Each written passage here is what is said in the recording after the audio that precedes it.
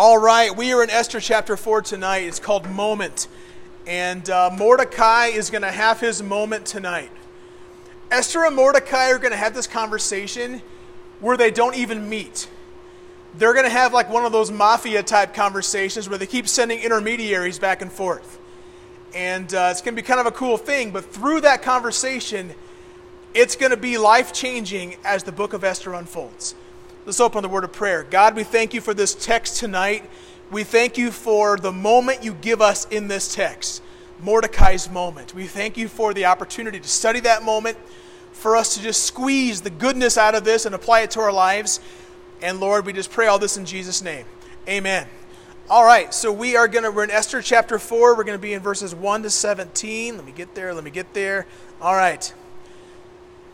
When Mordecai learned of all that it had been done, remember what had been done? There was the big edict, and it was going to be on Passover Eve, and his people were going to be crispy critters. The whole of the nation was going to go get them and plunder them. So he tore his clothes, he put on sackcloth and ashes, and went out into the city, wailing loudly and bitterly. But he went only as far as the king's gate, because no one clothed in sackcloth was allowed to enter it.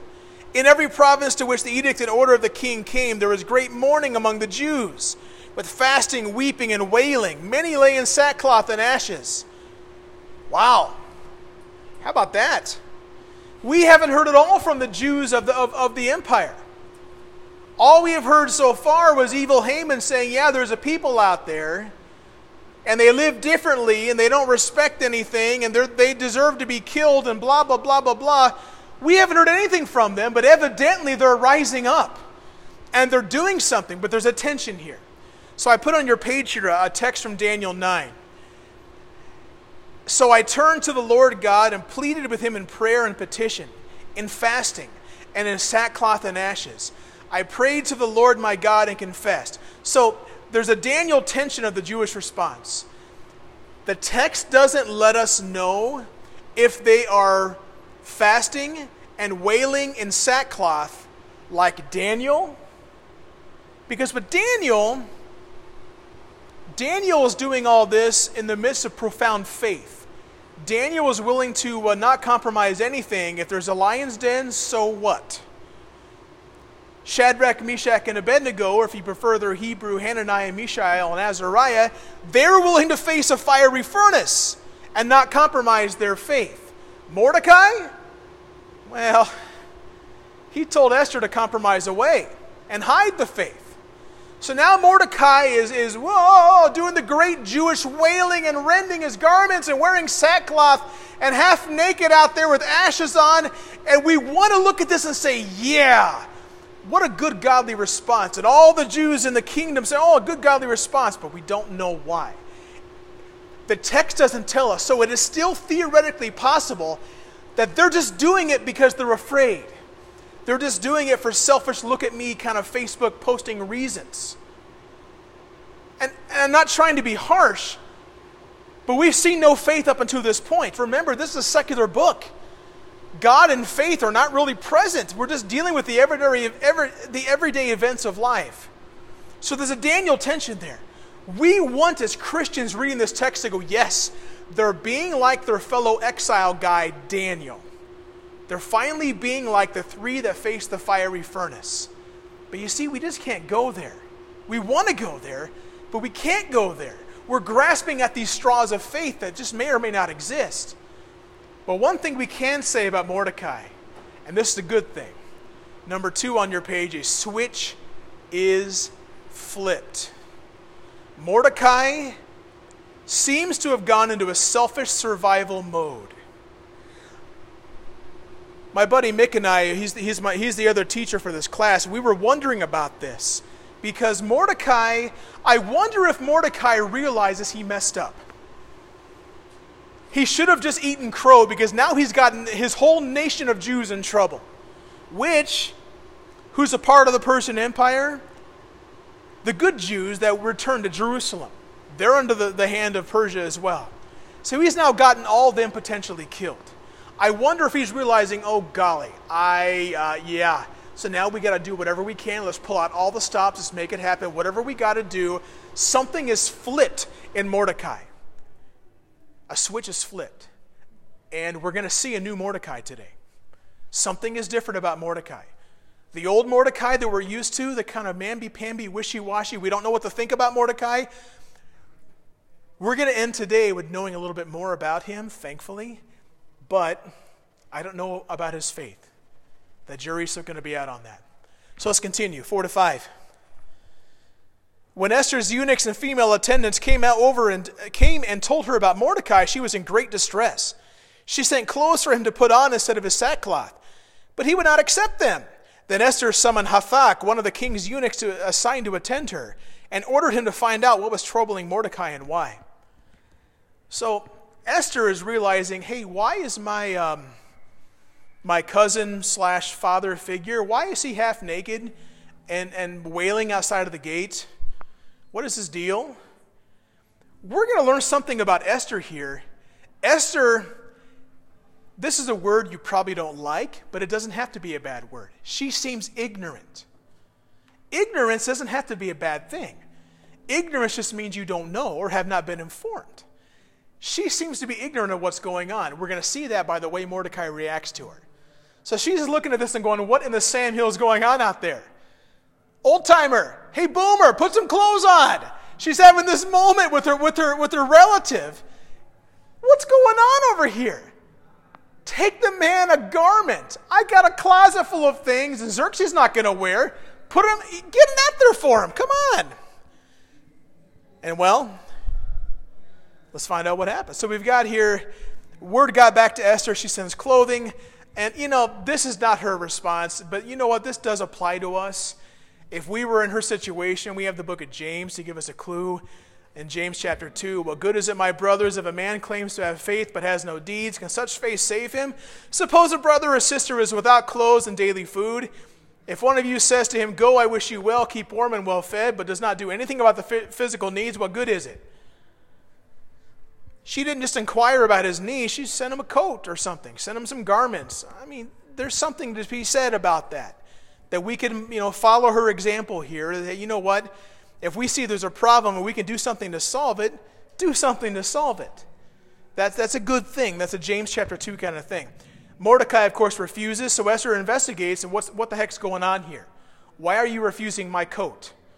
My goodness, I don't want to see you out. You represent me. What the heck is going on here, Mordecai? Don't we have this hiding the Jewish thing going on? What are you wailing like a Jew for? What's going on here, Mordecai? Okay, so 6-8. So Hathach went out to Mordecai in the open square of the city in front of the king's gate. Mordecai told him everything that had happened to him, including the exact amount of money Haman had promised. Oh, Haman, here he is. Boo. All right, I can't skip that. We got to boo the man. He had promised to pay into the royal treasury for the destruction of the Jews.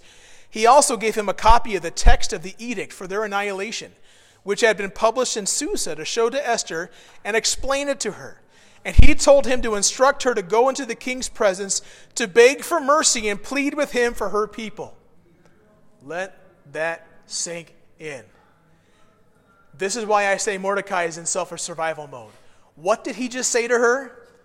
Plead for your people. Well, this is instructions all along. Tell about her people? Give hints about who her people really are? No. Now it's all bets are off. Get in there. And this is your moment. This is huge. So, we've had some mourning time, we've had an investigation, and we have ignorance and intercession. So, there's a chance, like I said, that Esther is ignorant. So, if Esther is ignorant, and we like to think she is, I don't think Esther is a dummy. And we're going to see the rest of the book. She's not a dummy. She's a brilliant tactician in how she goes about things. A political genius in how she goes about things.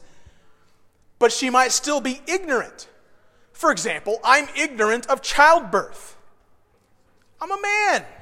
I have been there through childbirth. I've held my wife's hand. I've seen the doctor do her thing. I've seen my wife do her thing. And I could have easily been standing there holding a Twinkie. It doesn't matter. I am ignorant of childbirth in that regard. My wife, however, is not. She might be ignorant. If she is ignorant, Mordecai is informing her.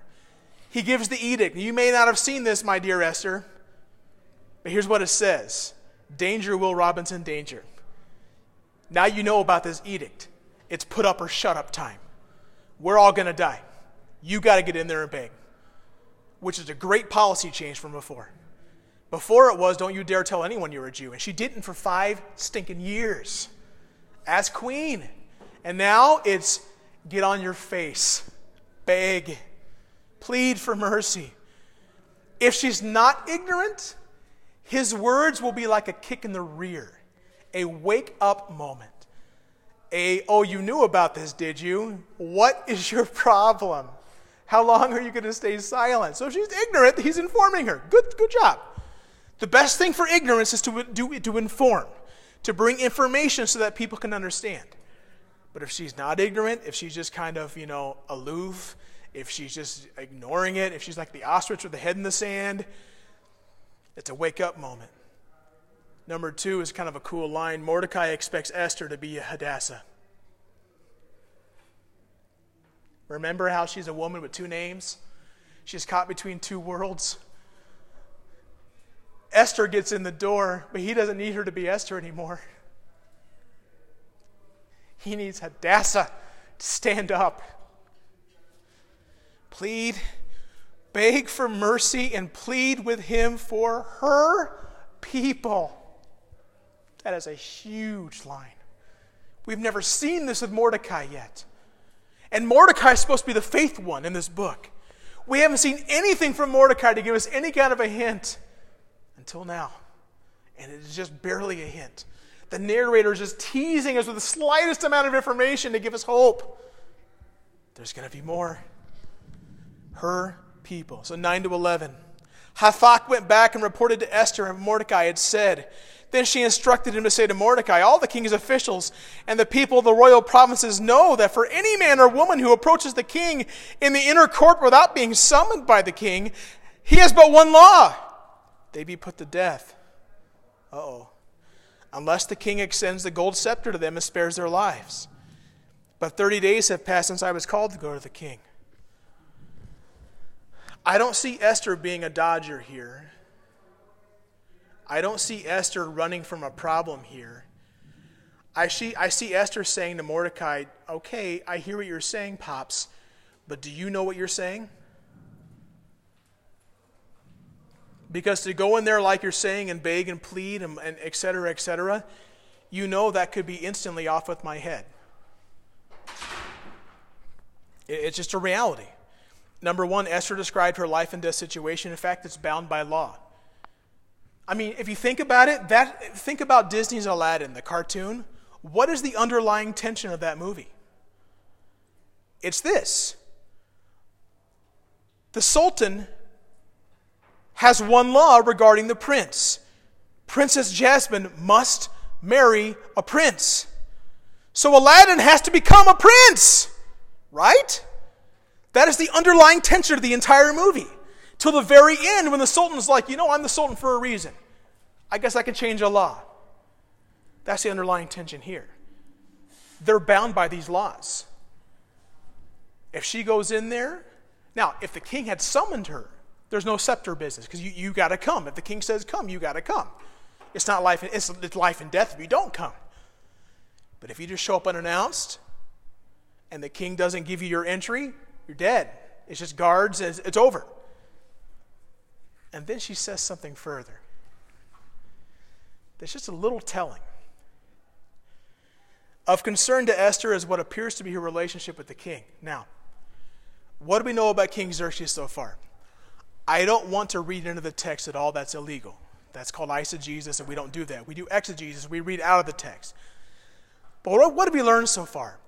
This king is very much tied to his passions, his senses, his lusts.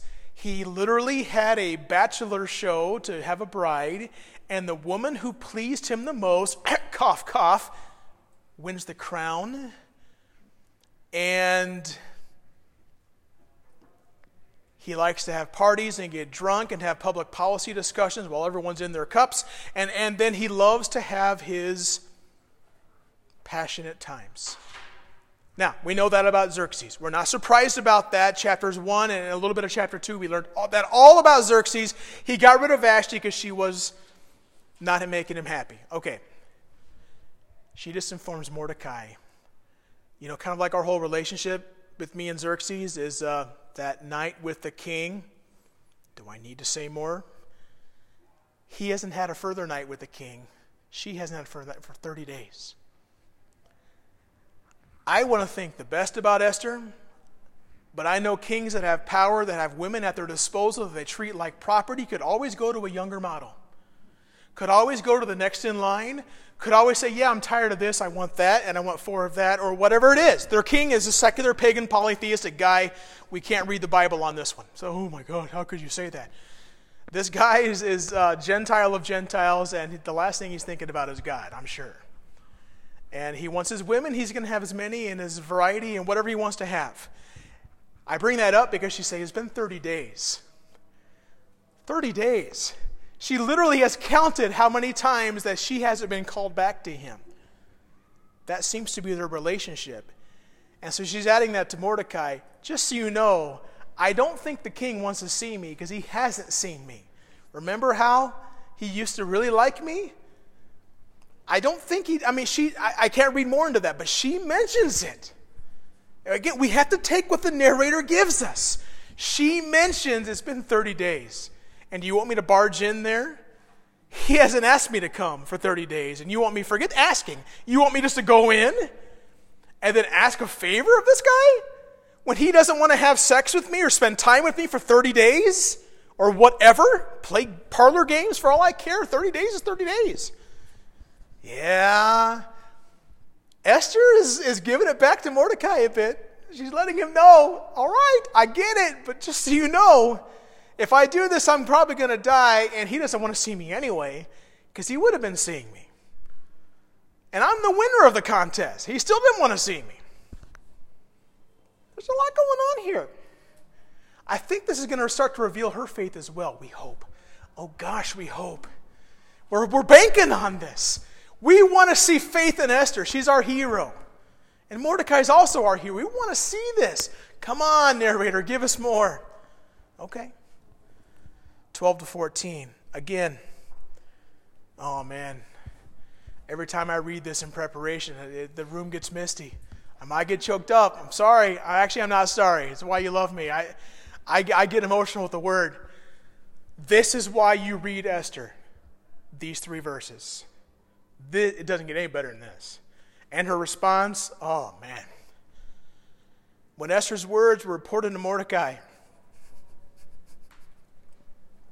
already, he sent back this answer. Do not think that because you are in the king's house, you alone of all the Jews will escape. For if you remain silent at this time, relief and deliverance for the Jews will arise from another place, but you and your family will perish. Hint, hint. Who's her only family? Mordecai. And who knows? But that you have come to your royal position for such a time as this. Wow. Divine providence all wrapped in her one. Wow. Understand this. What's he saying, first of all? Number 1, at some point, Esther the queen will be revealed as Hadassah the Jew. She may last longer than most. She may be safe longer than most. But at some point, the people who find out who are Jews and who are not Jews are going to find out that Esther, the queen, is really Hadassah the Jew. And when they find out she's a Jew, Haman's going to get her too. In fact, he's going to realize, oh, heck no. We really have to make a point of her. Mordecai's saying, you think you're safe? You're the last one who's safe. You're not only a Jew, you are the Jew. Once you're found out, Esther the queen is going to be revealed as Hadassah the Jew. And then your family's going to perish if you stay silent. Wow. Number 2, Mordecai's moment. Tantalizing if-then that reveals hope. Oh, Mordecai. Sweet dear Mordecai. why couldn't you have just said, if you remain silent, God's got this? Why couldn't you have said, deliverance is going to come for the Jews? God's going to send an answer. Why couldn't you bring God right here? This is the moment in the entire book of the Bible where we need God to show up. Instead, we get this distant kind of vanilla hope that, it's kind of like when you make spaghetti and you use a really good tomato sauce and you don't rinse it out very well, the dish you put it in, like especially if it's Tupperware, you put it in the dishwasher, it comes back out, you still get the ring of red around the Tupperware for a while, you got to scrub for a while, it's there for a long time.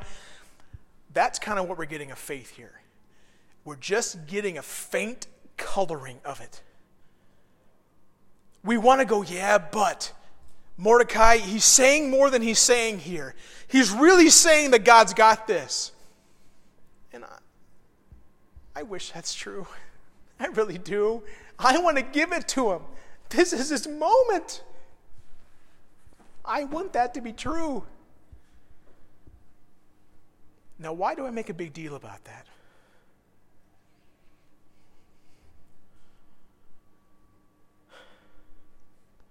Well, the Holy is down in the next section.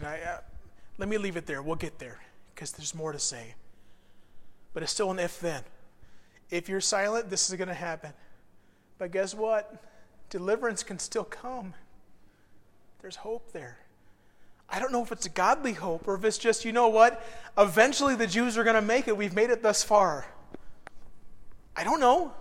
I don't know if it's a secular hope or a hope based upon divine providence. We just don't know. Again, there's more of that just don't know. And that just kills us smalls. We don't know. We just don't know. Mordecai's words recall those of the prophet Joel. Even now, the text on your page. Even now, declares the Lord, return to me with all your heart, with fasting and weeping and mourning. Rend your heart, not your garments. Return to the Lord your God, for he is gracious and compassionate, slow to anger and abounding in love, and he relents from sending calamity. And catch this. Who knows? He may turn and have pity and leave behind a blessing. Wow. Now, Joel is not mincing words. Joel is giving us the who knows, but he's all about the Lord God. We're getting God all the time here. I mean, this is not an Israelite example, but this is still an example like this where Jonah, who, by the way, I argue, and I think I argue successfully, he is pound for pound the greatest missionary of all time. Paul has him beat in numbers, but Jonah preached, I think the Hebrew says he preached like 4 words or 5 words, smelling like fish puke, walking into town, and basically saying turn or burn, and you've got in 3 days, God's going to destroy everything. That's it. And then he gets out of there. And from the nation, from the highest to the greatest, they were like, oh my gosh, we have to put on sackcloth and ashes. Check out Jonah 3 and 4 sometime. My goodness. Who knows? Maybe God's going to, we'll turn to God. Who knows? Maybe he'll save us. And this is sinful Nineveh. And God does save them, at least that generation. And Jonah didn't even want to go. You see, there's this tantalizing who knows going on here. Mordecai's words recall the prophet Joel, but they don't mimic the prophet Joel, so we still got the tension. Mordecai. But he reveals her defining moment. More on that as we close. This is the moment God has brought her to.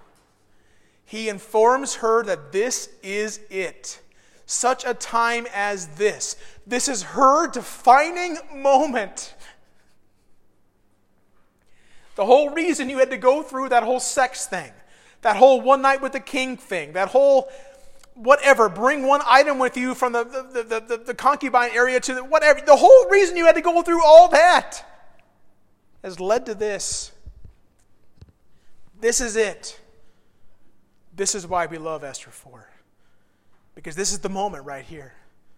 Now the moment's going to be next week, but we got to have this. So the plan, we've had mourning, we've had investigation, we've had ignorance and an intercession, we've had danger, perspective. Now a plan, 15 to 17. Ooh, this is good stuff. Then Esther sent this reply to Mordecai, "Go, gather together all the Jews who are in Susa, fast for me. Do not eat or drink for 3 days, day or night. I and my attendants will fast as you do. When this is done, I will go to the king, and though it is against the law," she has an Ivan Drago moment from Rocky IV. Remember, if he dies, he dies. "If I die, if I perish, I perish." Woo! You go, girl. So Mordecai went away and carried out all the Esther's instructions. Wow. We want to say Esther's having a faith moment here, that her faith has teeth. She's willing to put it all on the line, even her own life. Wow. Number one, Esther and Mordecai have reached a turning point. They're fighting to save versus hiding their heritage. Number two, the text remains unclear about their faith. And again, that's the big tension about Esther's words. We have all known somebody, and by and large, the way to remember this, if you haven't known somebody like this, you probably are the one that's like this. A lot of people talk big words. I used to call this the camp high.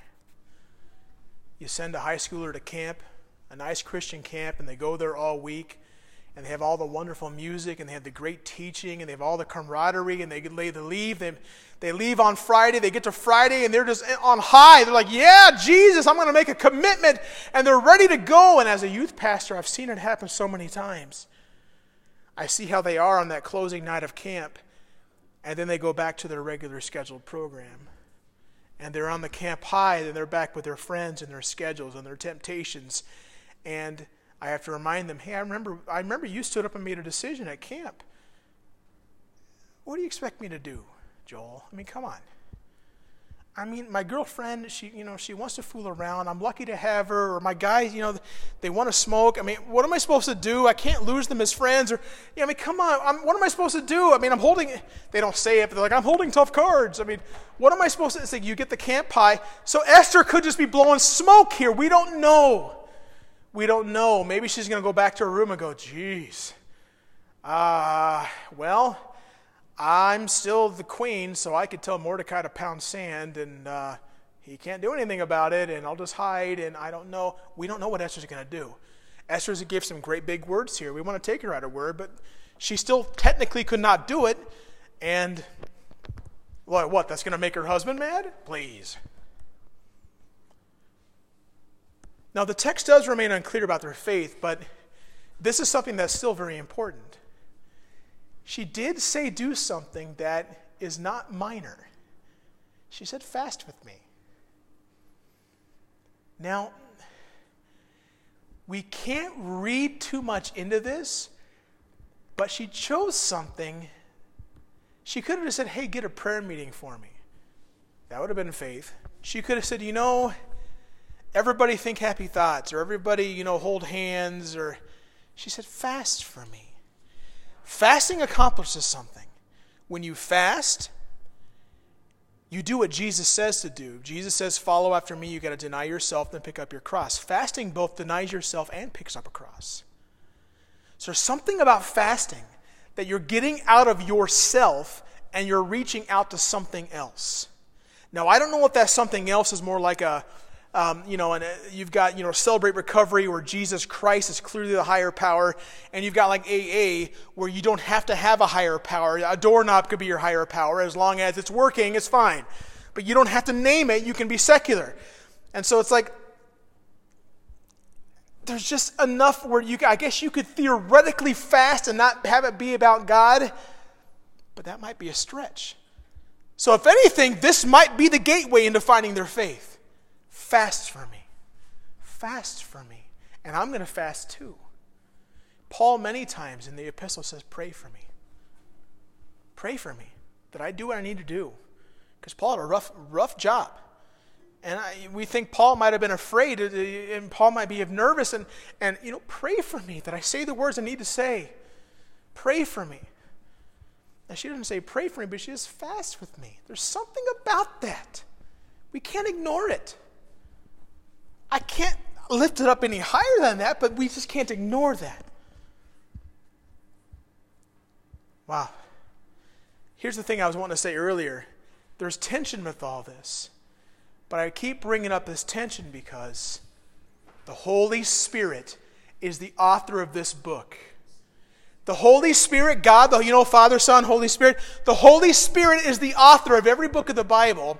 And in His sovereign plan, the Holy Spirit, Trinity equal to God the Father and God the Son, He chose to write the book of Esther this exact way.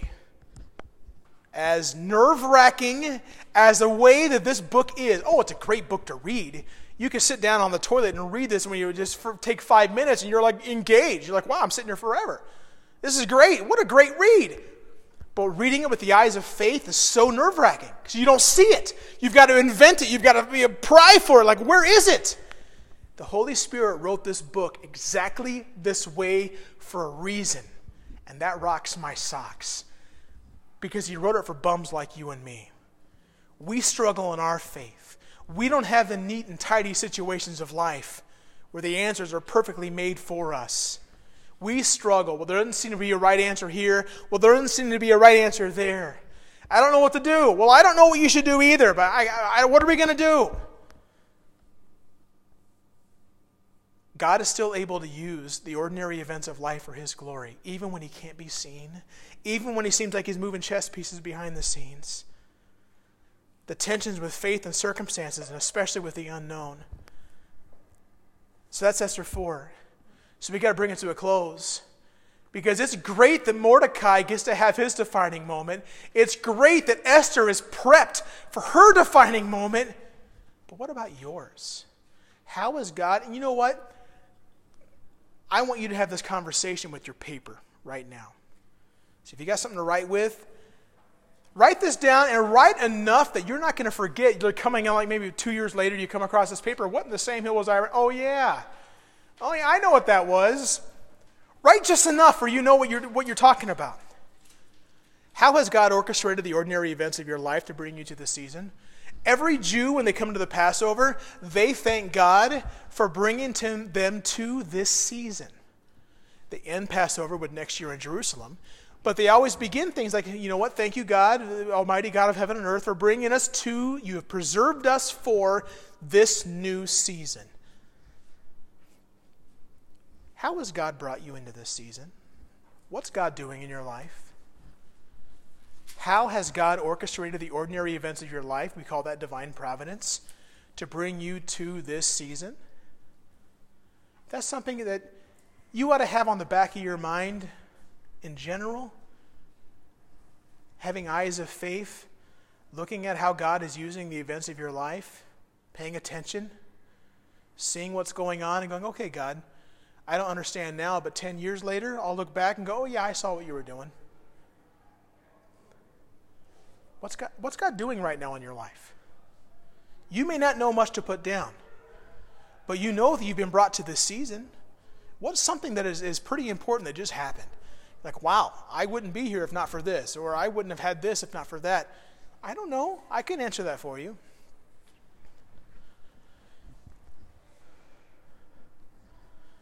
The second thing there is facing and maybe even remembering your defining moments.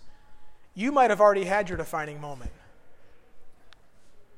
You might look back at that defining moment with regret. You might look back at that and go, geez, I really failed.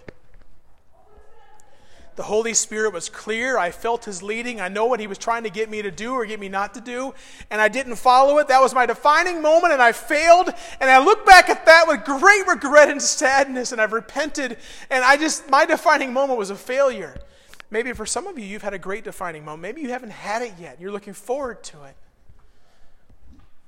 I think of my friend Travis from high school, and he was my most popular friend. And I say that he wasn't popular, but he was like the king of my little world. I wanted to make him laugh. I wanted to make him smile. I wanted him to like me.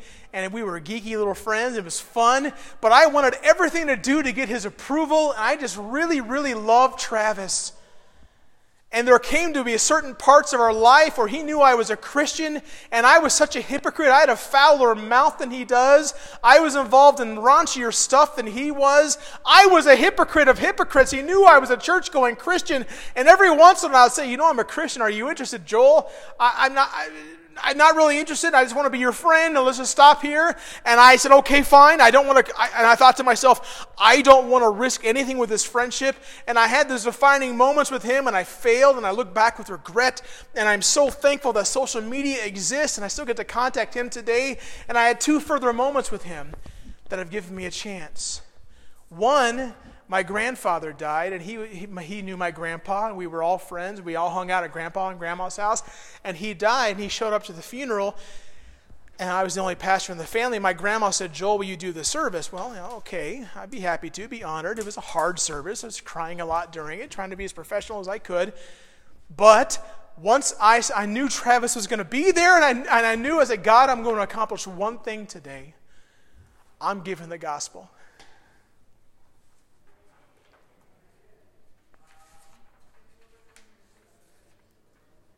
This is my moment.